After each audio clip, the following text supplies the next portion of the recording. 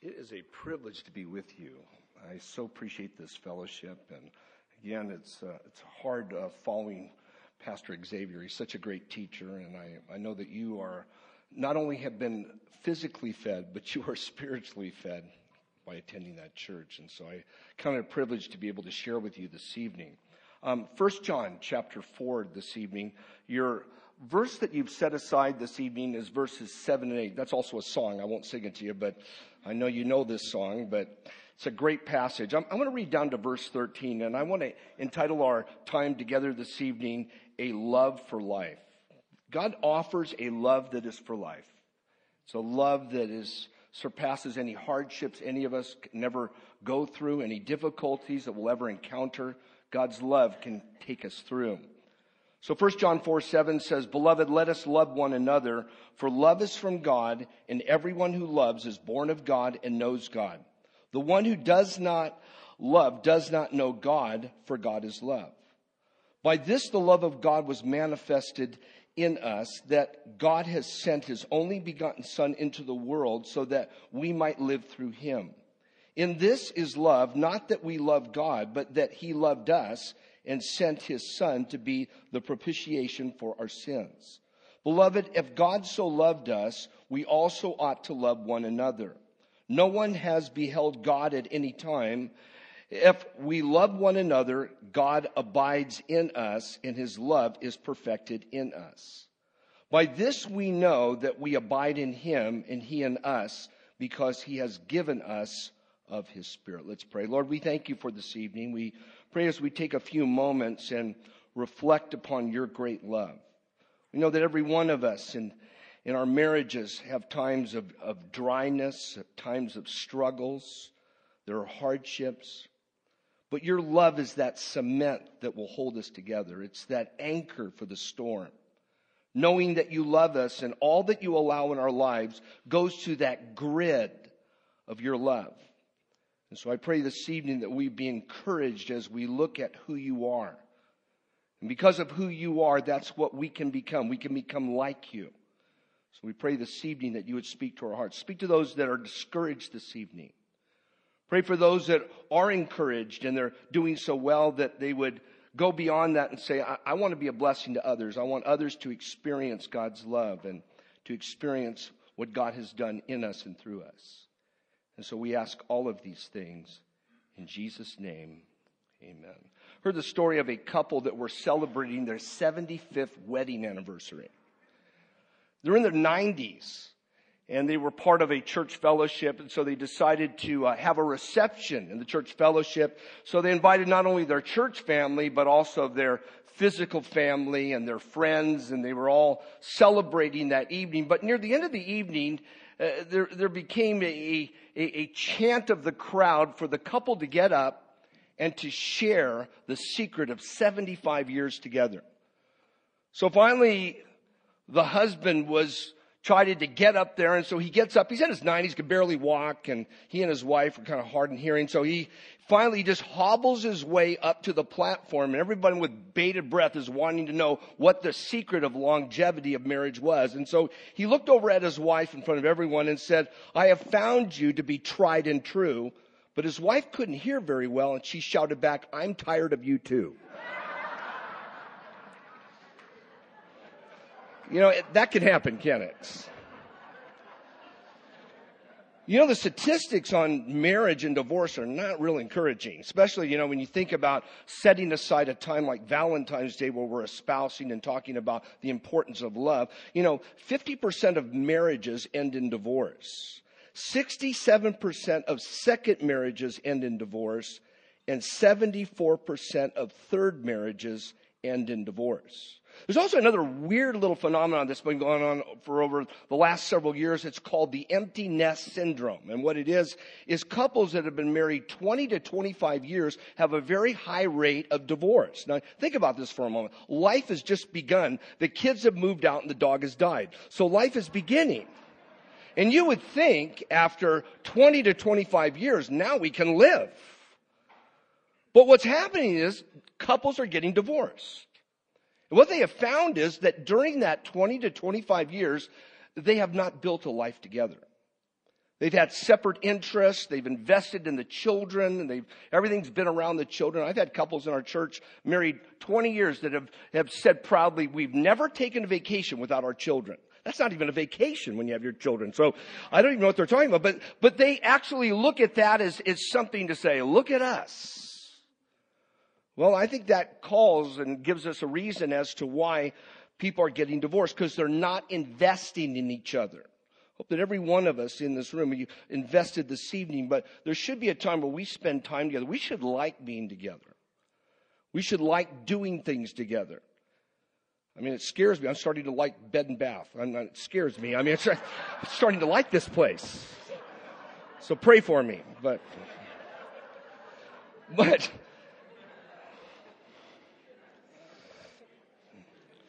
you know, God's love is only made possible through a new birth. To experience the love that the Bible speaks about is impossible apart from a new birth. Romans 5:5 says, and hope does not disappoint, because the love of God has been poured out within our hearts through the Holy Spirit who has been given to us. The Bible says much about love. Matter of fact, the word love is used 650 times in the Bible. It's one of those key words. And the Bible speaks about God's great power, the things that he can accomplish through his love. And we're talking about agape love, God's divine love. One of the things that the Bible warns against, and one of the greatest enemies of genuine love, is pseudo love, is phony love. And I think that's much of what we'll be seeing this next week as we refer to Valentine's. Romans 12:9 says, let love be genuine. Or let love be without hypocrisy. Now let me do a quick little background. On 1 John is called the general epistle, meaning that it was not written to a particular locality or a particular church. It's called the general epistle. It simply means it's written to believers. John now, he is the late 80s, is writing to third generation Christians at a time in which apostasy has slipped into the church. So what John does in this letter, and this is an in-your-face letter, John writes about the truth of the real Jesus. Matter of fact, here's an instance of it is 1 John 1:6. If we say that we have fellowship with him, yet walk in the darkness, we lie and do not practice the truth. So it's in your face. You talk about you love God, but are you practicing it? Are you loving others? So the theme of 1 John is fellowship with God. There are three tests that John uses in different terms, in different ways, that he does multiple times in 1 John. And these are the three tests that John continues to give in 1 John. The first test is the moral test, the test of righteousness or obedience. The second test is the social test, which is the test of love. And then the third test is the doctrinal test, which is a genuine belief in Jesus Christ. Up to this point, as you get into chapter 4, John has already brought up love, and he's used love in three different ways. In chapter 2, verses 10 through 11, he talked about walking in love is proof of fellowship. In chapter 3, verses 10 through 18, he talked about practicing love, which is proof of sonship. But the passage we're going to look at this evening in verses 7 through 13 is love is shown in the very nature of God. So I'm going to look at these first two verses, verses 7 and 8. This is your theme passage.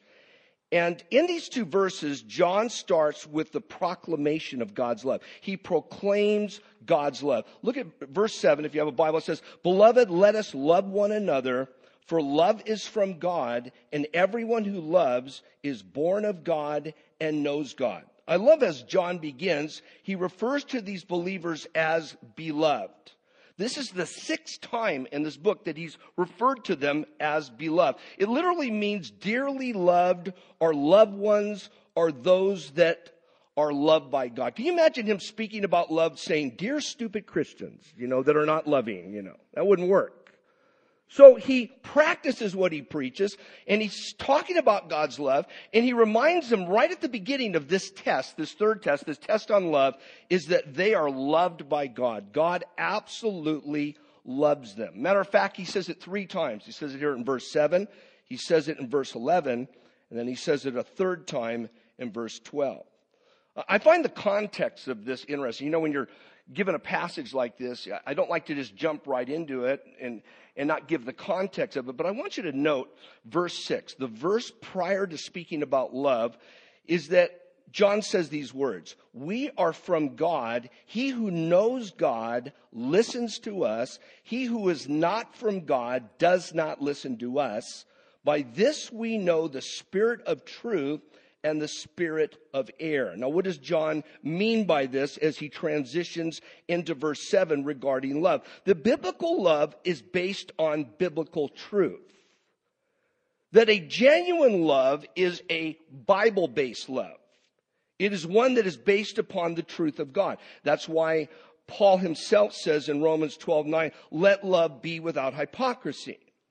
Now, I say this because Valentine's Day is a day that is set aside to espouse and to speak about love, but it is often a day filled with error. I think most of the love that we see promoted during Valentine's Day would be under the Greek word eros, by which we get our English word erotic. That's the type of love that I think is espoused on Valentine's Day. Or if it's not that, it's phileo love, which is brotherly love, affectionate or having affections towards others. But the love that he speaks about here is called agape love.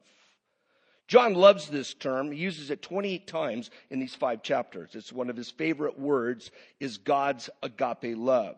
Let me define this word for you. I know you've heard this before, but it is a love from God. It's an unconditional love. It's a divine love. It's on a spiritual plane. It's experienced only by believers. A love not based upon performance, excellence, or of true worth, but a love that is based upon deliberate choice, made without assignable cause except that which lies in the very nature of God himself. It's loving the unlovable. It's loving for no human apparent reason. The only explanation is because it's the love of God. It's the love that God has for us. It's the love that God has given to us that we can love the unlovable. So it's an important word. It's a supernatural word. Notice, for love is from God. It's also interesting to note in these verses before us that the Trinity models love to us. In verses 7 and 8, it's God the Father that models his love. In verses 9 through 11, it's Jesus Christ who models this love. And then in verses 12 and 13, it is the Holy Spirit that models this love. So all 3 persons of the Godhead model love. There's no lack of direction. There's no lack of example. We have the Father, we have the Son, and we have the Holy Spirit that all model before us what God's love is. And so he says, "For love is from God, and everyone who loves is born of God." They are born of God the Father and knows God. This word "knows" is a continuance of progression knowledge. It's progressive knowing. It's like you're knowing more, you're learning more, you're observing more, you're experiencing more. So this love from God and this knowledge of God is an ever increasing knowledge of God. Verse 8 says, "The one who does not love does not know God, for God is love." So again, never at any time have they known God. I don't know what it is. As a pastor, I'm sure Xavier would agree with this, and Henry, the rest of the pastors would. It's always weird. On an evening like this, I'm sure right now there is someone going, I'm happy I brought my spouse. I'm like so happy. They need to hear this. And I don't know what it is. Somehow we always think that the message and the word is for somebody else. Especially if it's a word where you're getting your face ripped off. Thank God my mother-in-law's here. She needs to hear this. This is for her. Like if I was going to say to you tonight, I don't have a perfect marriage. I've never put on the act as if I have a perfect marriage. I've never, ever said that. But I want to report to you tonight, my wife Debbie's doing a lot better. I just want you to know that. See, that would be an example of that. As if I don't need help, but she does. We could live happily ever after if she was doing better. But you see what he's saying here, and don't miss this here in verses 7 and 8. A stranger to love is a stranger to God. That's what he's saying. I say, well, I don't like to hear it that way. But that's what he's saying. You know, one of the things I like about Christmas is some of the nastiest people are nice at Christmas. Have you ever noticed this? Some of the most obnoxious people are nice. Even if it's for 2 days, it's better than nothing, right? They just happen to be nice during that time of year. And we like to think that if someone is nice or they're nice a few days out of the week, they must have a relationship with God and they must know God. Not necessarily so. It's not necessarily so. What John is saying here is he's talking about a continuance. He's talking about habitual loving. Someone that does not habitually love is someone that is a stranger to God. Are they a stranger to the fellowship with God? They don't have that closeness with God. Verse 8, this is a paraphrase of verse 8. This is interesting. The person who does not have this divine kind of love has never entered into a personal, experiential knowledge of God. What he knows is in his head, but it has never gotten into his heart. It's another way of saying it. God is love. God, eternal and essential nature, is that of love. 1 John 4:16 says, God is love. Now, when it says God is love, it does not mean that love is God. That's not what he's saying. What he's saying here is God defines love. Now, bear with me for a moment as I define what it means when it says that God is love. Who God is in his very nature, whatever God does is always an activity of his love and an expression of his nature. God creates in love. God rules in love. God judges in love. It is impossible for God to do anything but that which is loving because God is love. Now, why is that important? It's extremely important. Let me tell you why. Every one of us in this room are going to go through hardships.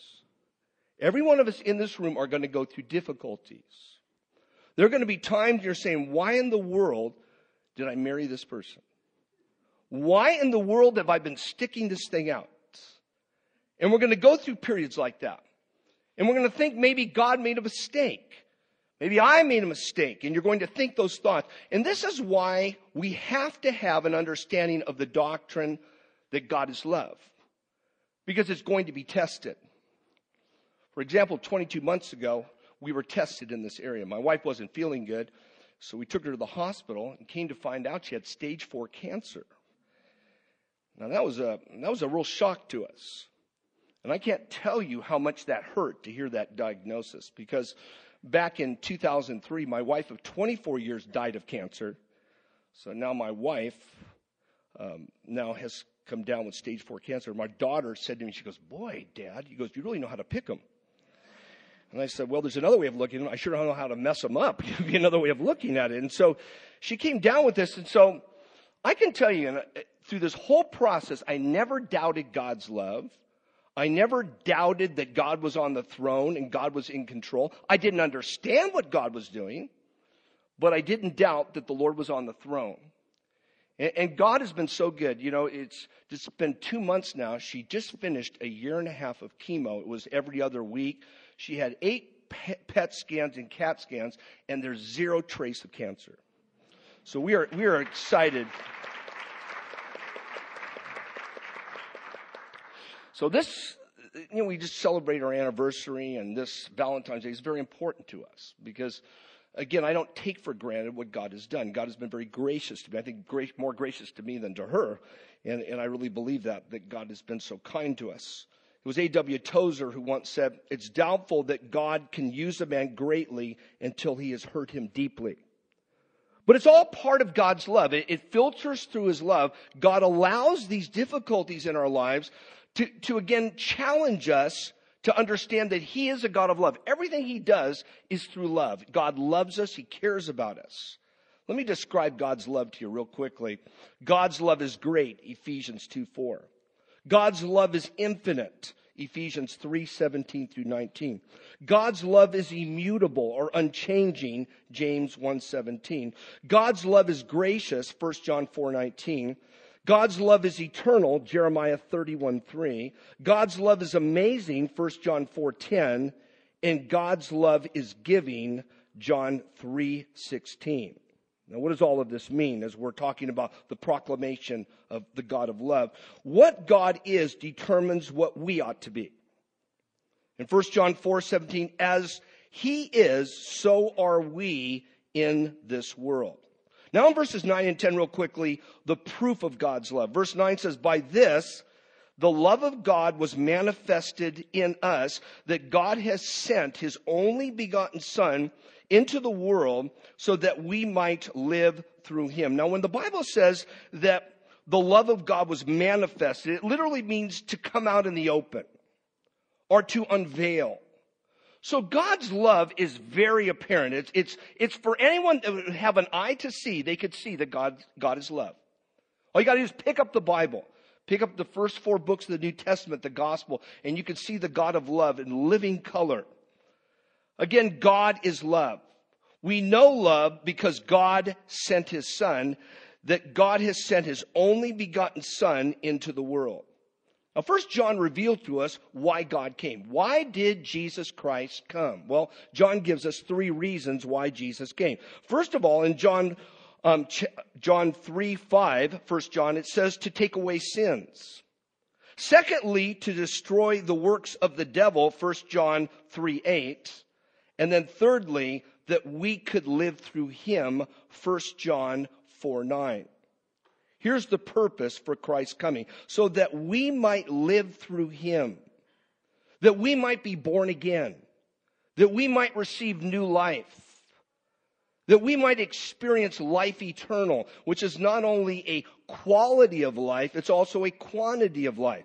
So Christ came that we might experience life eternal, quality and quantity. Verse 10 says, in this is love, not that we love God, but that he loved us, and he sent his Son to be the propitiation of our sins. You talk about a great love. The Bible teaches that God loved us when we were his enemies. Romans 5:10. Now that's love. To love an enemy, to love someone that loves you, that's easy. We had just mentioning at our table, we have a dear woman that's been in our church since, I think, 92 or 93. And her and I had a great relationship. I loved her, she loved me. Now that's easy. When someone loves you and you love them, that's a great thing. But what about those that don't love you and you still love them? That's the picture here of God's love. That while we were yet sinners, Christ died for us. Christ loved us. And even though we were enemies of God, he died for us. God's great love is seen in God's great cost. And he sent his Son to be the propitiation for our sins. Propitiation means to atone or to cover or at one meant.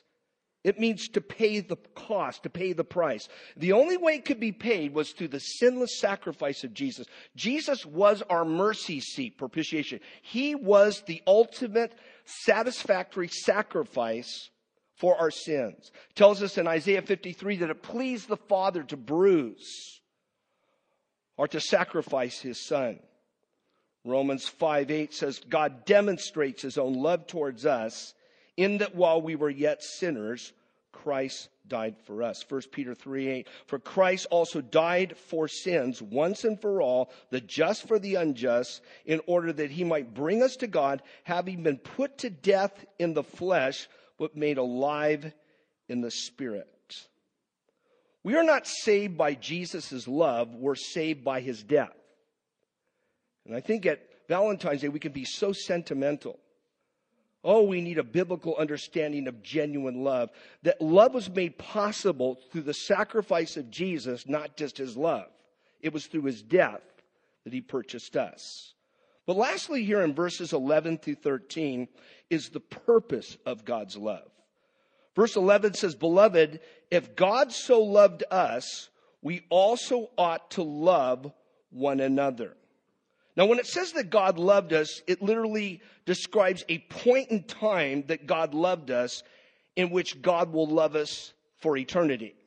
So there's a starting point, but there's no ending point.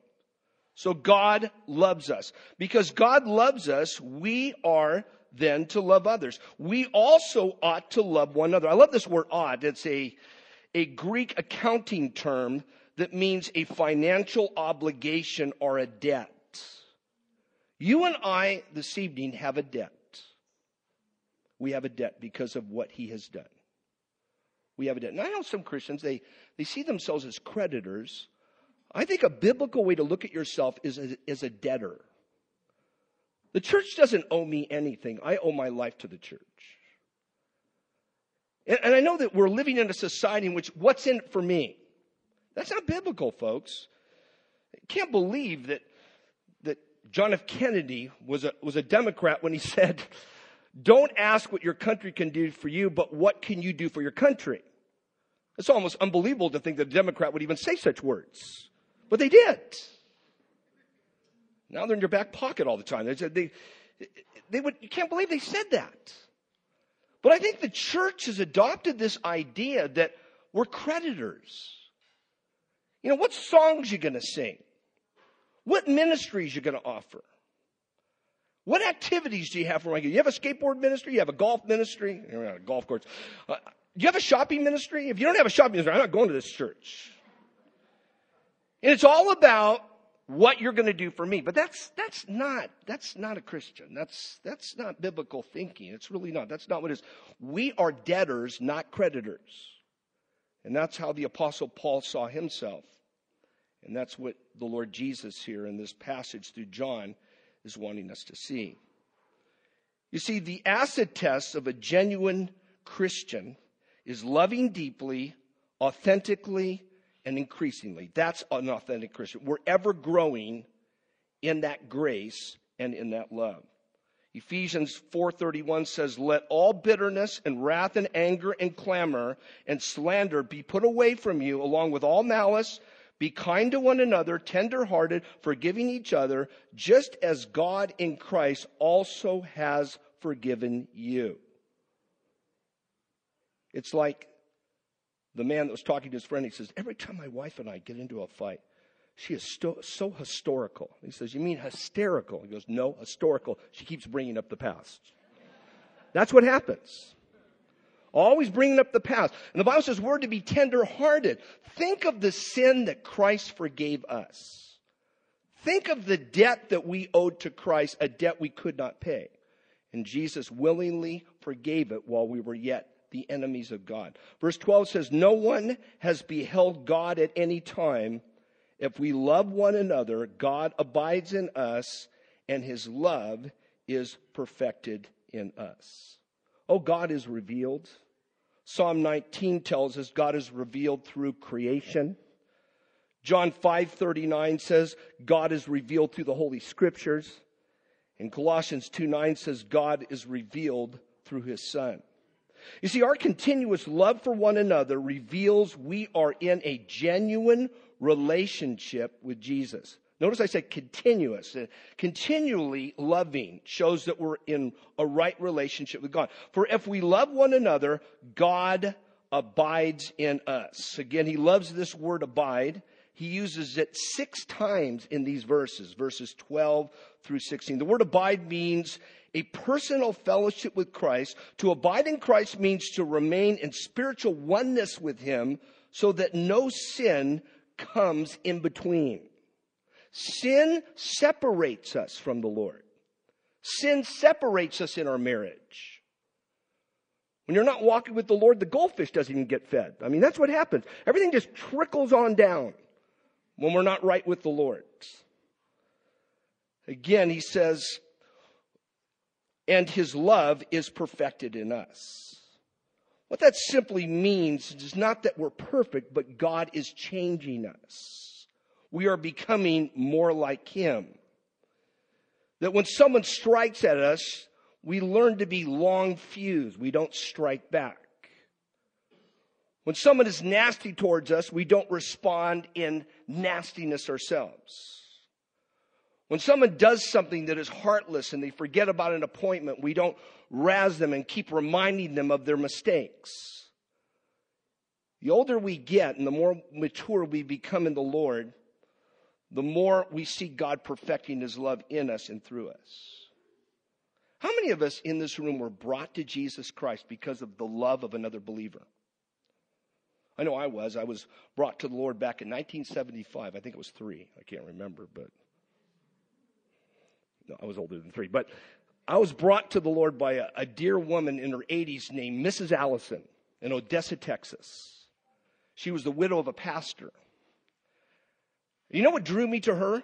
She'd make me dinner. That's what she used to do. She used to make me dinner. And I would go over to her house. I mean, I was a single guy. I couldn't even do a Costco burrito. I don't know if Costco was around back then, but the point is that I couldn't do much. So she would invite me over, and of course she had Jimmy Swaggart on and some other people, and they had these guys on TV, and I tried to eat as fast as I could, but she would have it on, and she kept inviting me to church, inviting me, and it was through her that I ultimately gave my life to the Lord in 1975. It was William Barclay who once said, "More people have been brought into the church by the kindness of real Christian love than by all the theological arguments in the world, and more people have been driven from the church by the hardness and ugliness of so-called Christianity than all the doubts in the world."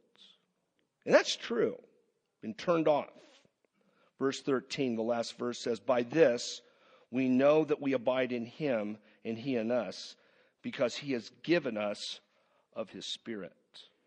1 John 3:24 says, "We know by this that he abides in us, by the Spirit whom he has given us." The witness of the Holy Spirit revealed through our love for one another. The Holy Spirit wants to come through us. The Holy Spirit desires to live through us. And this is God's promise. With Jesus coming, we again should experience his love. If we come to know him, we should also experience his love. Here's a question. Can people look at us today and can they attribute the change in our life to our relationship with Jesus? When people look at us, do they know that we're a follower of God because of the way that we respond, the way that we behave? I want to close by way of application. I just want to share 5 closing thoughts with you. 5 reasons why we should love. 5 reasons. Number 1, the first reason is because love is from God. We can't muster up this love, but if we're connected to God, God will give us his love. 1 John 4:7, "Beloved, let us love one another, for love is from God, and everyone who loves is born of God and knows God." So the first reason to love is because love is from God. Number 2, the second reason to love is because God is love. If we're in a relationship with Christ, we will ooze his love. If we're in a right relationship with him, we will demonstrate his love. We can't help but do it if we're in Christ. It's just our nature. It's just our connection with him. 1 John 4:8, "The one who does not love does not know God, for God is love." Number 3, the third reason to love is because of what God has done. In 1 John chapter 4, verses 9 to 11, he gave his son. He died on the cross. He was raised from the dead. Our response to God is to love him and to love others. That's the response. Number 4, the fourth reason to love is because God wants to reveal himself through us. 1 John 4:12, "No one has beheld God at any time. If we love one another, God abides in us, and his love is perfected in us." And then number 5, reasons to love, because God has given the believer the Holy Spirit. Verse 13 says, "By this we know that we abide in him and he in us, because he has given us of his Spirit." I don't know about you. I need the Holy Spirit so desperately. There are times that I can be so nasty. To hear someone say, "Pastor Terry, you are so nasty." I don't know if that's ever happened, but I know I deserve to have that said to me. I need God's love. And I bet you if I can look back at that moment, it's because I have somehow separated myself from the Lord. I was not as close to him, because if I'm close to him, I'm going to ooze his love. If I'm nasty and I'm abrupt, there's something wrong. Something has gotten in the way. And we talk that way to each other. The home is the place we're treated the best and complain the most. It really is. We should be thanking God tonight for our spouses. Thanking God for the opportunity to minister to them. I know for me, when I got my wife, I got the best deal. I ripped her off. But when I married her, it was like the deal of deals. I have no ifs, ands, or buts about that. I know that that's so. Let's pray. Lord, I thank you this evening. I thank you for this privilege to be able to speak about your love. And I know myself, I'm in such need of your love. I'm in such need of the Holy Spirit. I thank you, Lord, that you're such a gracious, forgiving God, that you do not treat us as we should be treated, but you're so gracious and loving towards us. I pray for those this evening, Lord, who are struggling, those that have issues in their lives, that tonight they would reach out to you to say the very connection of knowing the God of love will allow me to be more loving to my spouse, more loving to my children or my grandchildren, and even to those that I live next to and work with. So fill me with your Holy Spirit. Lord, I want to surrender to you tonight. I want people to see Jesus in me and through me. And that can only happen if I abide in you and I'm close to you. So fill us. And I pray for any here tonight that may not know Jesus Christ, that tonight that they would recognize that love is unattainable apart from a new birth. We must be born again. So I pray that we would humble ourselves tonight and get that prayer and talk with someone about receiving you, because we need you. And we ask all of these things in Jesus' matchless name we pray. Amen.